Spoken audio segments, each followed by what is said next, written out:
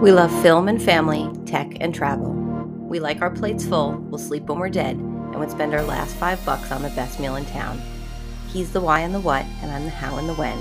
We're a perfect team and a party of three, and we're doing big things, trying not to sweat the small stuff.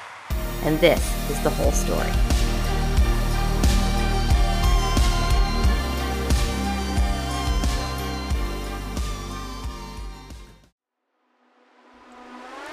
March 10th, 2021.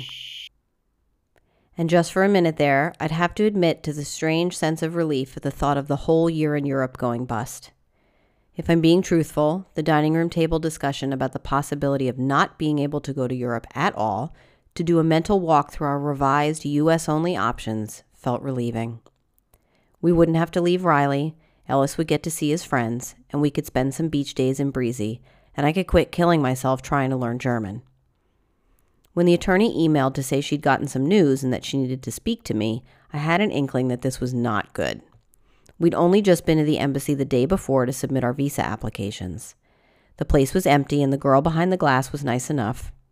I had immediately felt like a total ass when she asked me if, number one, did I have Ellis's birth certificate? I did not. And number two, didn't I have 2 copies of everything for each application? Also no.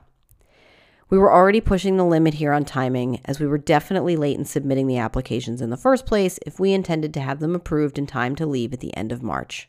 Whoops. So now, as I listened to her unpack the conversation she'd had with her contact at the embassy, stating that we'd been put on the equivalent of a blacklist and could not enter the EU for 5 years for reasons she was not fully aware of, but typically were reserved for terrorists or espionage experts or child traffickers, my mind split in two.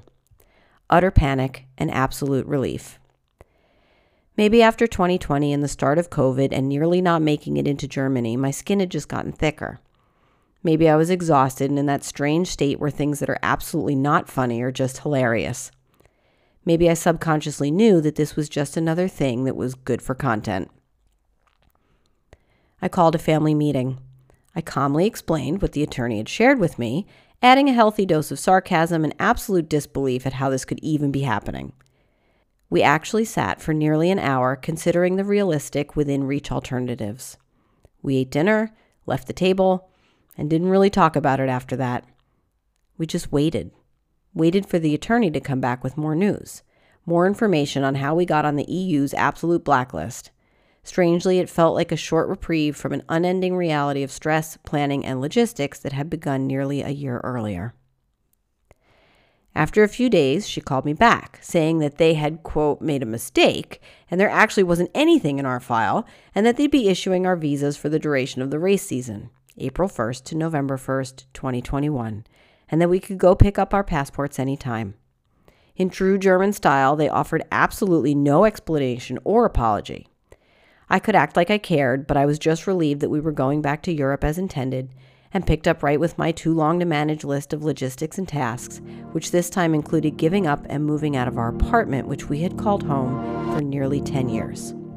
No big deal. And so here we are, at a crossroad initiated by a series of events that began last July that were, with foresight, not only expected, but inevitable.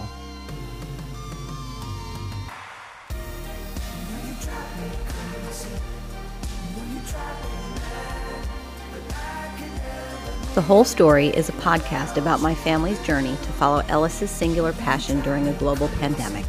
The episodes are audio recordings of the journal I've been keeping since the day we left home in 2020. To learn more, follow The Whole Story on Instagram and visit our website, elysium.co. And remember, life is good, life is hard.